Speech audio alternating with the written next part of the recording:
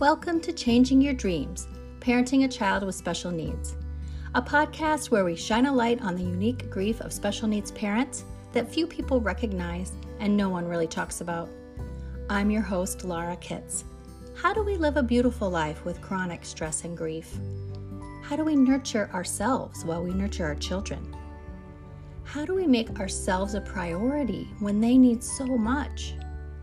My guests and I will discuss this chronic, ever-renewing grief, transforming your dreams, and how to take care of yourself along the way when parenting a differently abled child. This episode is sponsored by Flight Club. Join a circle of friends who understand you and your life as a special needs parent. Combine that with monthly guest experts, live self-care accountability sessions with me, and easy, actionable assignments to help you emerge from the hard work, transformed, just as the butterfly from her chrysalis. And you've got Flight Club.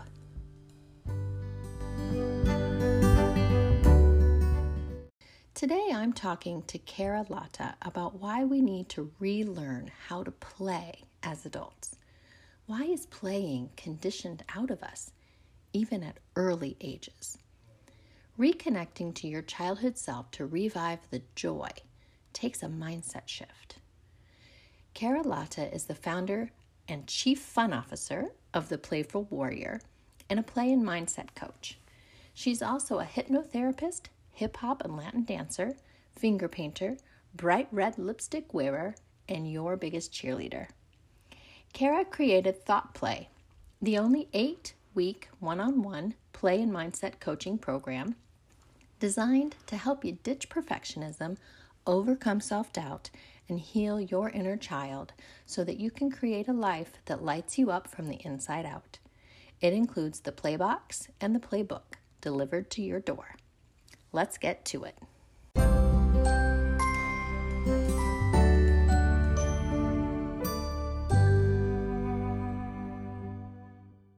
So, Cara, tell us all the things about how you became the Playful Warrior, which first of all, I just love because it's kind of an oxymoron of sorts, you know?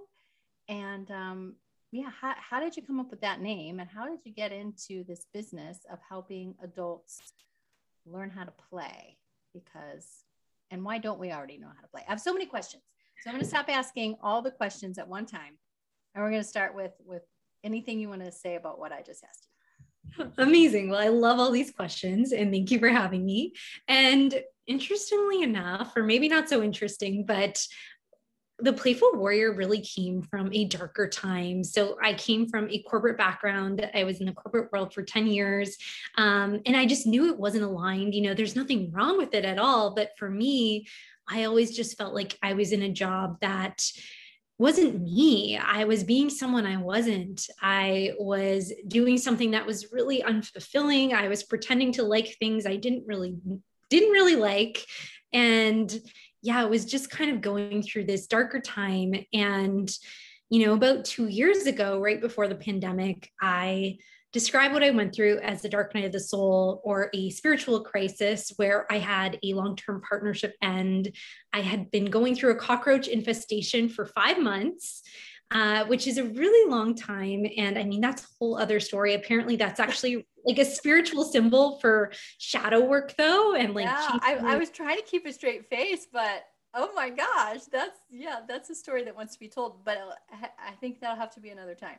I know, because we only have so much time, but yeah, I mean, it was very anxiety inducing, to say the least. You know, I had them in my bedroom, over my bed, in my bedside table. Like, it was just ridiculous. You know, so it was many months without sleep, essentially. I had a lot of health issues as well. So I have epilepsy, and I was having flare-ups with that.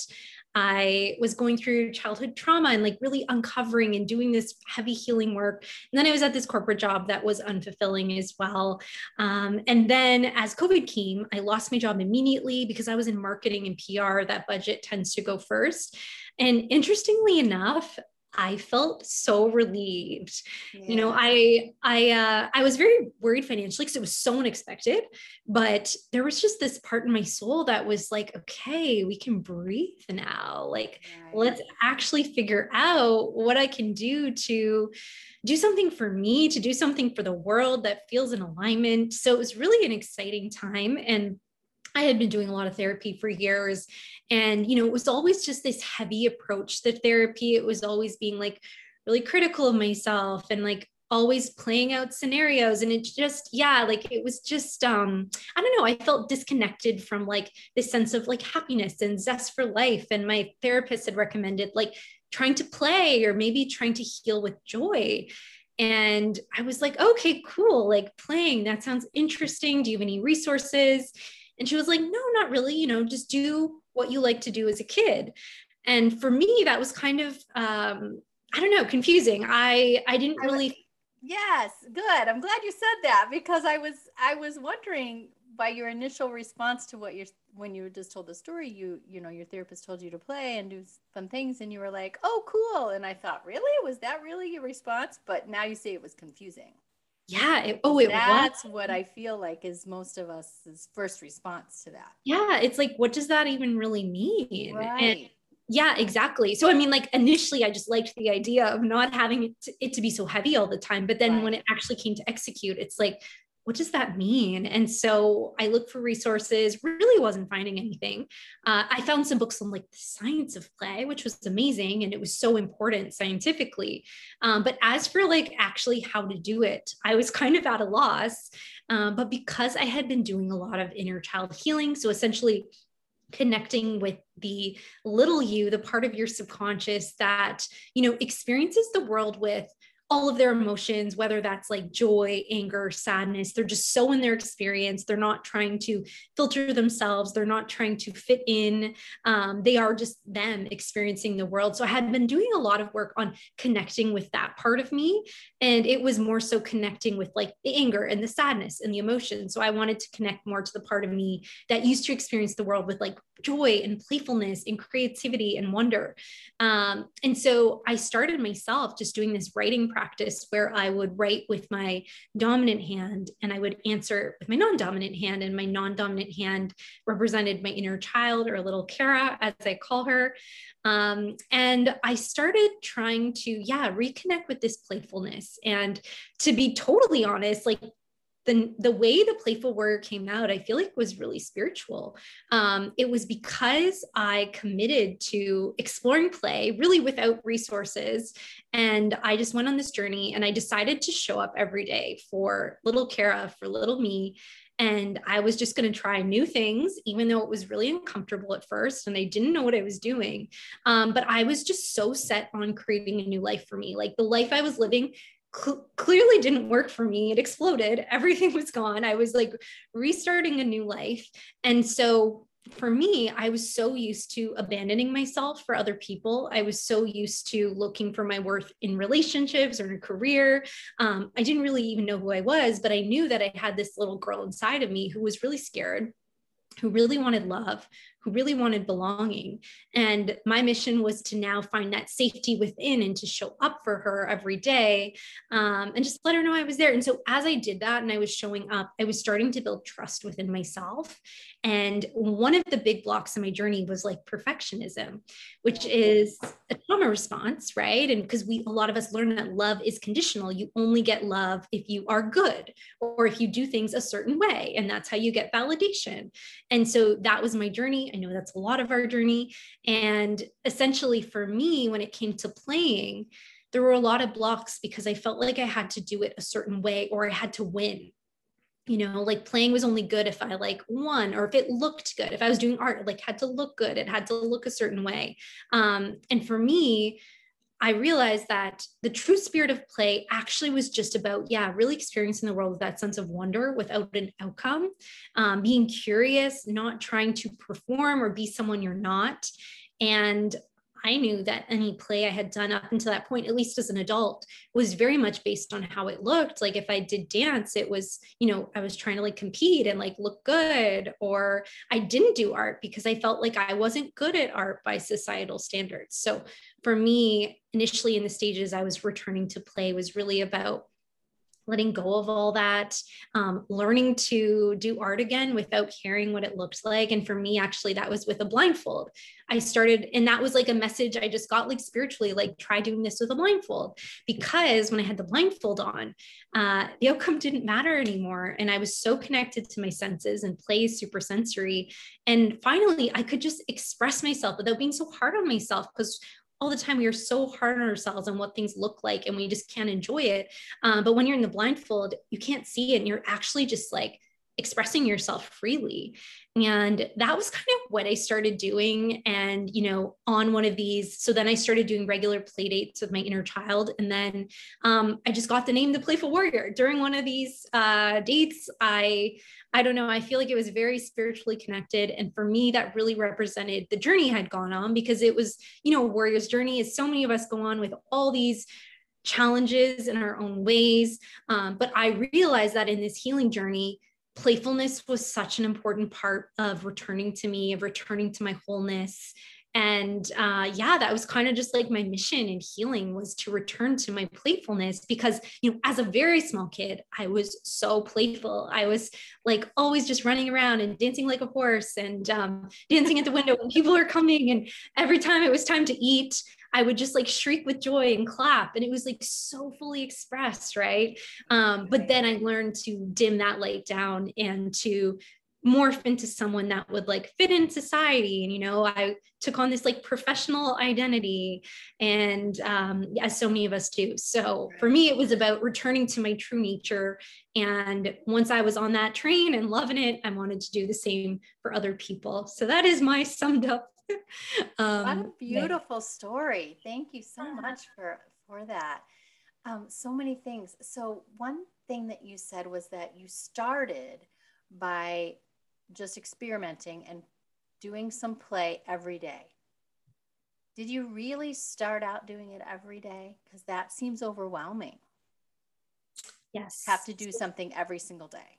So this does seem overwhelming, but I actually did, just because I lost my job and I literally had nothing else going on. Okay. And because I was in such a dark time, I was so committed to creating a new life. And like, I didn't have a partner anymore. Like there was just like nothing else happening. Okay, that makes sense. Sure. Yeah, that like my healing just like so dependent on it. But I love that you bring this up, because to return to play, you don't need to do what I did, right? You don't need to do something every day necessarily. It can fit within everyone's schedule. And also, as time went on and I got really experienced in what play was, I actually learned that it was more of a mindset than actual activities. Right. So talk about that. That sounds good.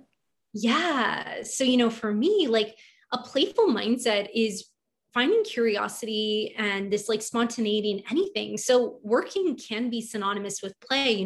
Oftentimes we say like work hard, then play hard, but those can be things together. Like a guiding question for me became in my day, like, how can I make this more fun? Like even when you're working, how can you make it more fun? How can you add play to your day if you're working, right? If you have 5 minutes, between callers or something, maybe you do like a little dance party, or maybe you're going to get coffee and you do a little twirl on your way to get coffee, whatever feels good for you. But it was like learning to integrate play into these small moments. Like you don't need a whole day to do that. But also I stopped thinking about play and work as separate. I learned how to integrate it. Whereas before, I think when I started off in that play journey, I really thought of them as separate things. And I really thought of play as activities. And I mean, doing the activities definitely help get in that playful mindset. But so your vision just now of like just doing a little twirly spin on your way to get, to the kitchen to get your coffee, that helps us understand, I think, a lot more of what you're saying, that it's just having a little fun, putting a little zing in your step or something like that, versus like you said, because it's very easy for us to compartmentalize and separate what play is, because we think of it, first of all, as something that kids do. And we've, quote unquote, outgrown that. And so talking about it in a different way, that, yeah, it's just adding some fun, breaking up the monotony, that sort of thing. Is that kind of what you think resonates more with adults? Yeah. And I think letting go of pressure. So I always say that play is the opposite of perfectionism, because so often as adults, we only have fun if it looks a certain way, or if we have fun, or sorry, if we win. So, when we're playing a game, or if it's a board game, or if it's cornhole, whatever it is, for a lot of people, they'll only have fun if they win. The goal right? is to win. Yeah. Yeah. But it's That's like, the goal. right. Not to feel joyful. Yeah. And I mean, I was like that. I was so competitive. Like, I had a terrible time if I lost at like cornhole or any kind of game, because that's how I was conditioned. But when I realized that like the true spirit of play really was just that enjoyment, for having fun for the sake of it, exploring, getting curious. And, if you didn't win, it didn't say anything about your worth, because so often our worth is attached to these outcomes, right? And I truly believe that we stop playing often because of low self-worth, which is really, really sad, because we feel, because we feel like we have to like prove our worth, and it's so attached to these outcomes. But when we realize that we are worthy no matter what, suddenly like fear of judgment, or worrying about what other people think, just isn't as more important. But often we felt like we had to stop playing to just like fit in with the world and to be acceptable and belong. And I know that was my experience as well. So I always say to people, because I get this question a lot, is how do I know if I'm playing, or is this play? And it's like, you can only answer that question because it's about how you feel. It's like, do you feel curious? Do you feel like you're having fun? Are you feeling a sense of wonder? Like, that is what play is, no matter what you're doing. And so we can find ways to incorporate that mindset. So while activities definitely help us do that, you can do this in the mundane as well. So I think when I realized that was really exciting, because play always felt like almost something you had to achieve. And then that can also bring judgment. Like, people are being like, oh, but I'm not good at playing, or she's better at playing than I am. I've lost already because I'm bad at playing.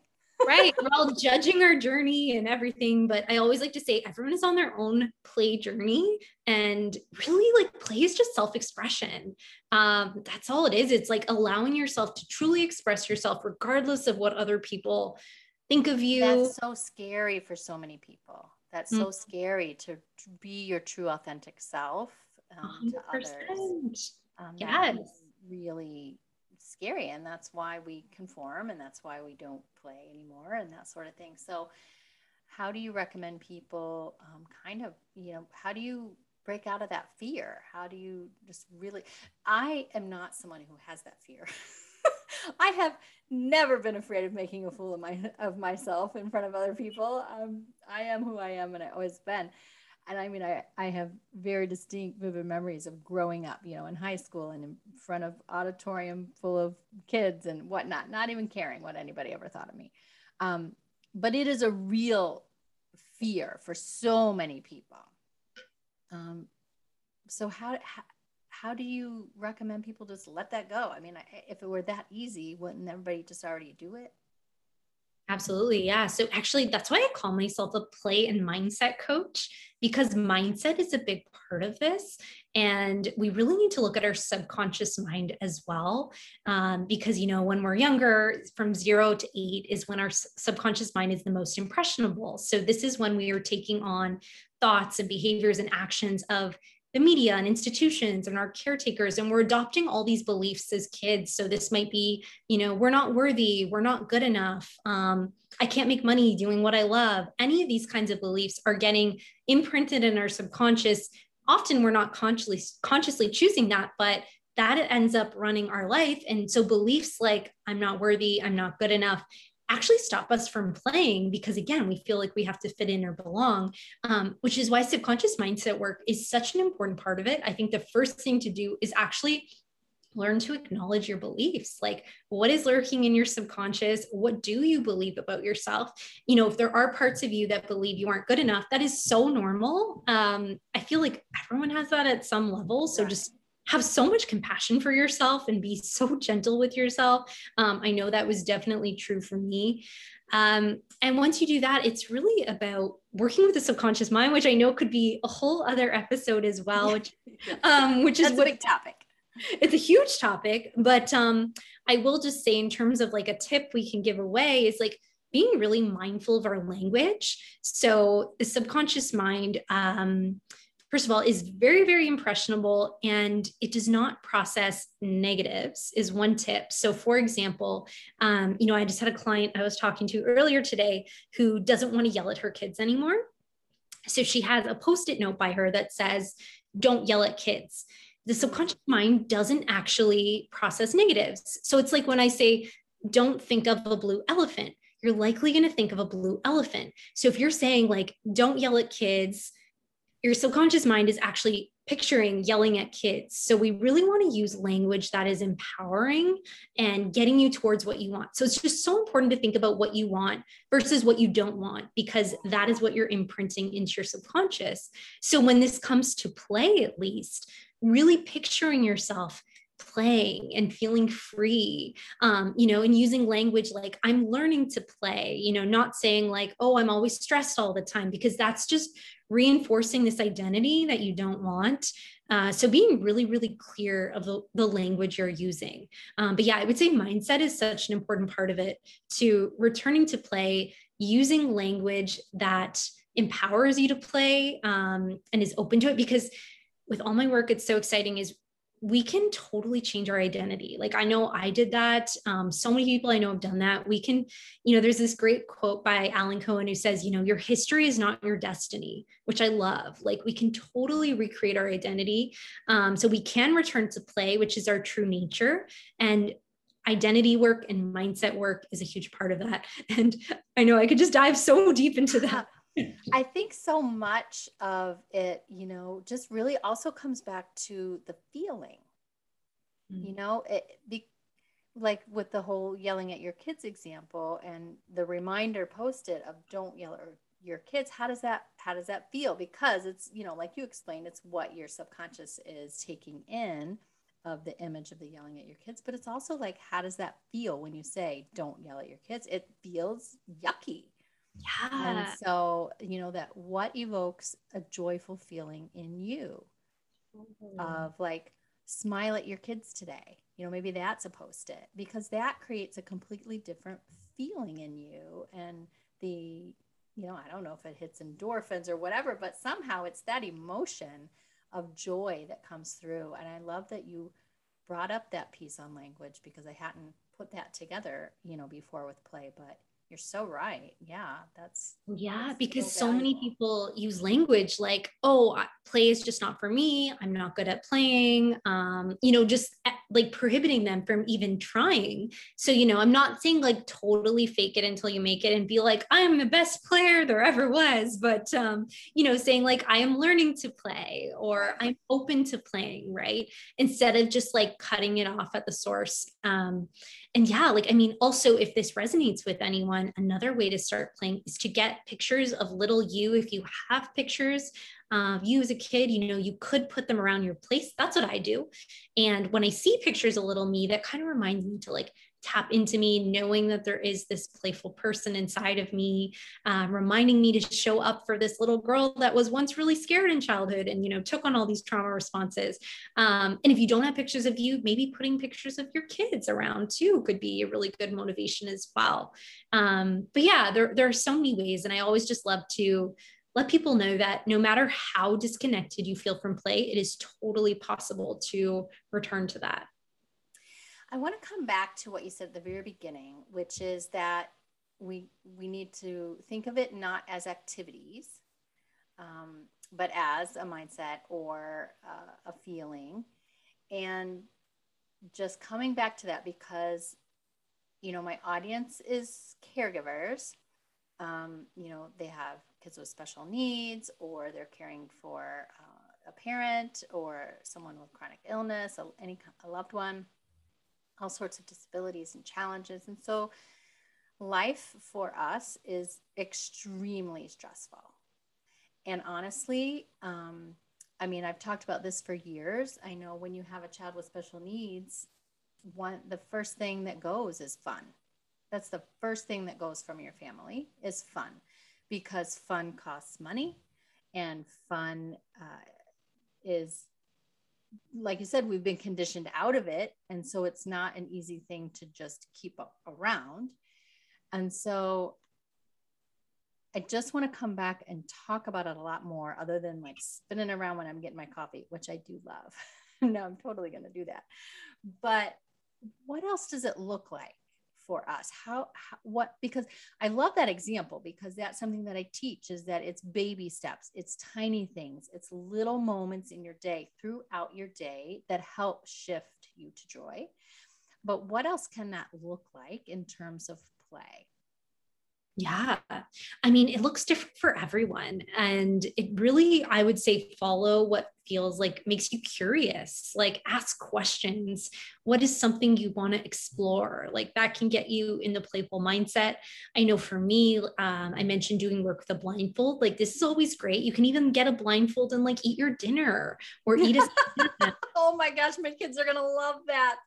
Yeah, kids love that for sure. But what's really cool is that, again, that heightens your senses, and that helps you experience your food in a new way, in this curious way, in this sense of wonder. So honestly, there's so much work you can do with the blindfold, but it's really simple things. I think the important thing with play, though, is not planning it too much. So often I do tell people— Ooh, that's hard, Kara. Now you've poked me. I have to not plan. Okay. Yeah, but it's literally like finding yourself in that present moment, being okay, what's something I'm curious about? Like, maybe it's going on a walk around the block in a way you haven't walked before. It's just because the thing is when we start planning too much and we're like, at 11 a.m., I'm doing this, at 11:03, 11:05, it's like the play starts to go away. We're really in our rational brain. We're not as much open to the spontaneity of the moment. So, I mean, I'll leave that with every person and what means, but like allowing for spontaneity, I will say, is just a huge part of play, because that really gets you in the spirit of wonder and curiosity. I mean, they go hand in hand. So it does make total sense. But I worry about that for my audience who, as I said, like we're just under such high and intense stress all the time. It doesn't end. We don't have a light at the end of our tunnels. This is, for many of us, a lifelong endeavor, or years and years and years long endeavor that we don't see an end for. And it's really hard. And that's why we're having this conversation, because this audience needs you the most. But to not plan it, it's never going to happen. So I do want to say you can plan it too. I love the spontaneous, but I feel like being able to be that kind of spontaneous takes practice. Yeah. And sorry, so we need to learn how to practice. I think we do need to sometimes put it on our calendar. Like, absolutely. I put it on my calendar. Sorry. What I mean by that is I literally have playtime on my calendar, so it doesn't happen, but I don't actually plan what that play is until it comes up. I like that. That's a good idea. Yeah. So you do plan it because life is really wild and you want to make sure it happens. And I do that too. But it's like, so it's just accounting for the time, just like this call you had in your calendar. So you have playtime. It is a priority. What I'm saying, if possible, is you don't actually be like, here's an agenda minute by minute. You don't necessarily say, I'm going to do Play-Doh at 3:00. You just say, at 3:00, I'm going to do something fun. Yeah. And then in that moment, like, what do I feel like right now? The curiosity that you said. Okay. Exactly. I feel it now. I'm getting in the flow. Okay.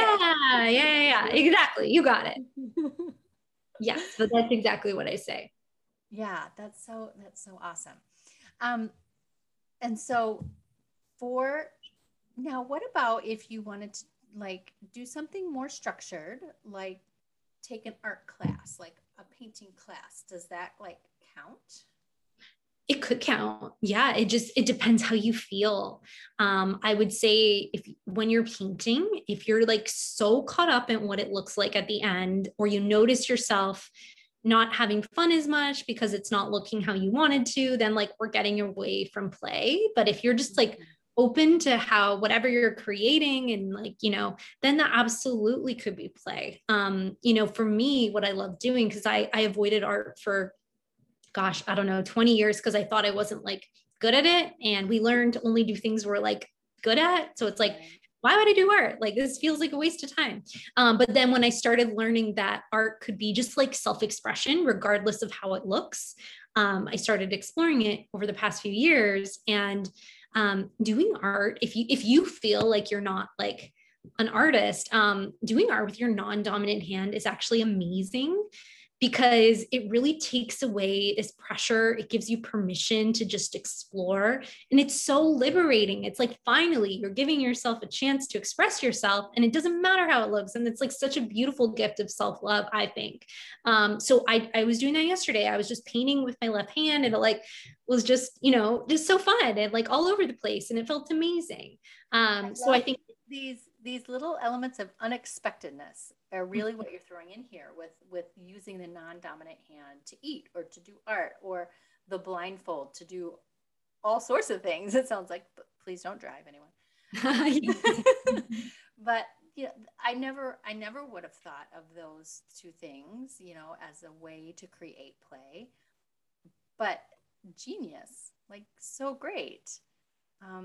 Yeah, beautiful tips. Any others? I love it. And honestly, spoon with my left hand. This is why like I created Thought Play, my course, which is essentially like 8 weeks of like learning how to play as an adult, but also doing mindset work. It's just because, like I said, when my therapist told me like how to play, there were no resources, at least that I could find.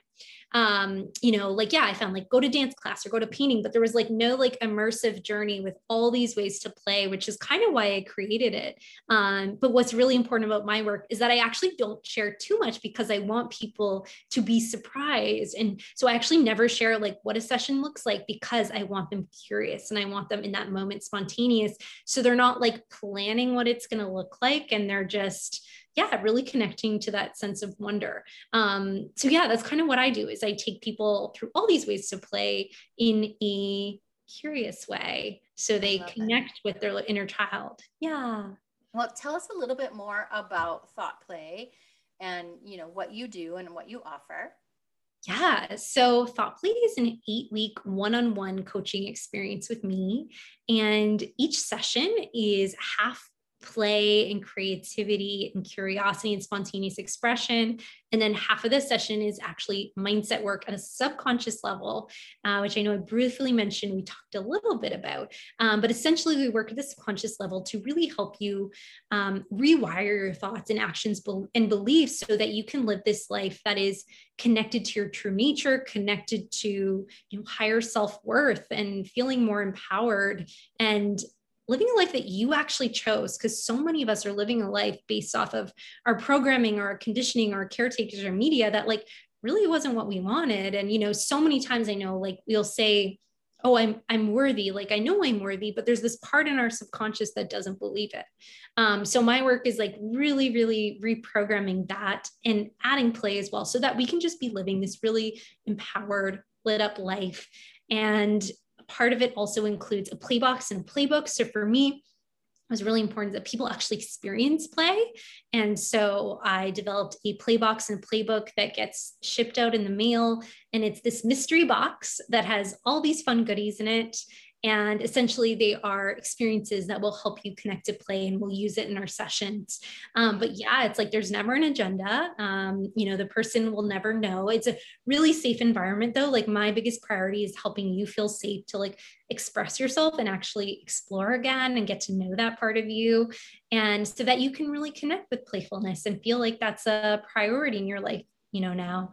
It's really beautiful. And it was really just based on my healing journey and what helped me. And I just knew I wanted to bring it to other people. Yes, that's fantastic. That's really great. It sounds amazing. And I love the idea of getting a play box. That's so fun. Yeah. So where can we find you, Kara? Where can people follow you and learn more about you?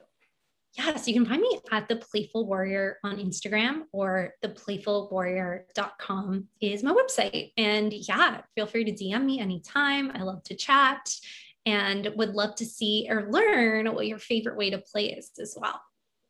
Well, we are going to be exploring that a lot more in the next month. I know you've got my wheels turning. I'm super excited to bring blindfolds out at dinner tomorrow night. Yeah. I'm not going to tell my husband. So with that element, like you said, that element of surprise, and see how it goes. I'll report back and let you know. Amazing. Thank you so much for coming and talking to us. This is so helpful, so valuable. So much of what I try to help, my audience with is just understanding that it is a mindset shift. Getting to joy from where we're at is a mindset shift, and that worthiness, 100%. You're worth feeling good, right? Yeah. And that actually just sparks something for me too, that comes up a lot for me is learning to play doesn't mean being happy all the time. It doesn't mean like being shame, like feeling shame when we're not feeling playful or happy. Feeling angry and despair and sadness can coexist with feeling playful as well. And it's really just about honoring all sides of ourselves and opening up to all self-expression, because when we repress, our sadness or anger, we are repressing ourselves. But same with our playfulness. When we're not attending to our playfulness, we're actually repressing parts of ourselves as well, since that is our inherent nature. But yeah, I always just like to say the goal. Yeah, it seems so much more, socially acceptable to repress your joy. And Yes. and that stinks. Like, why is that? I was just talking to my friends the other day, and we hadn't seen each other in a while, and it was, oh, how is all your, how's everybody's kids doing at the start of the school year? And we got onto this exact conversation. One of my friend's daughter said to her recently how the older you get in school, the less fun it is.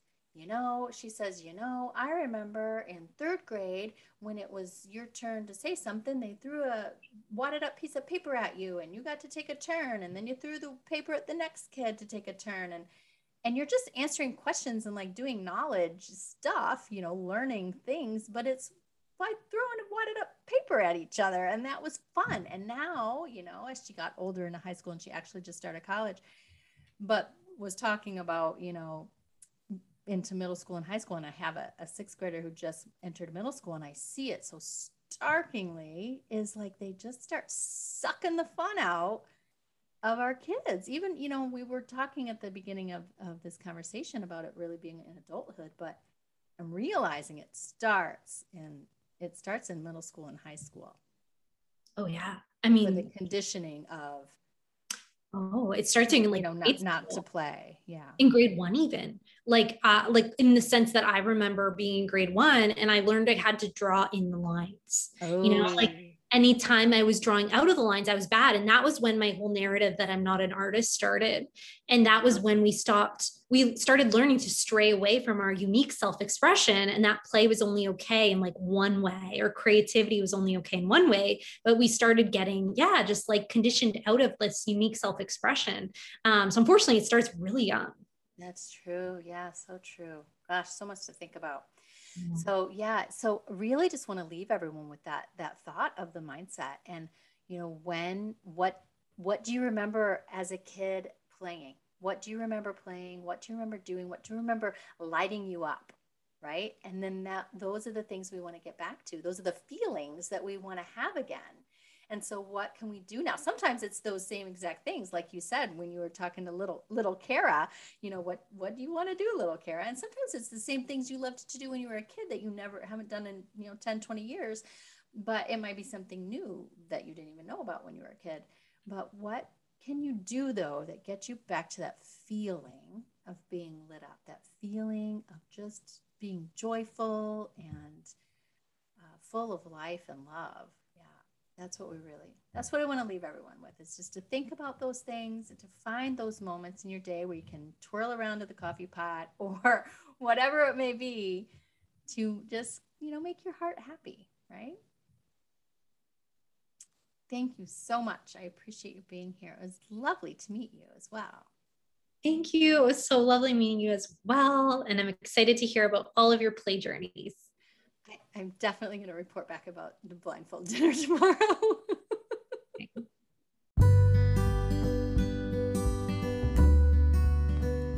Thank you for being here. If you want to learn more about how to take care of yourself along your parenting journey, or how you can better support those special needs parents in your life, you can follow me on social media. Lara Kitts on Facebook and at lara.kitts on Instagram. And that is spelled LARAKITTS.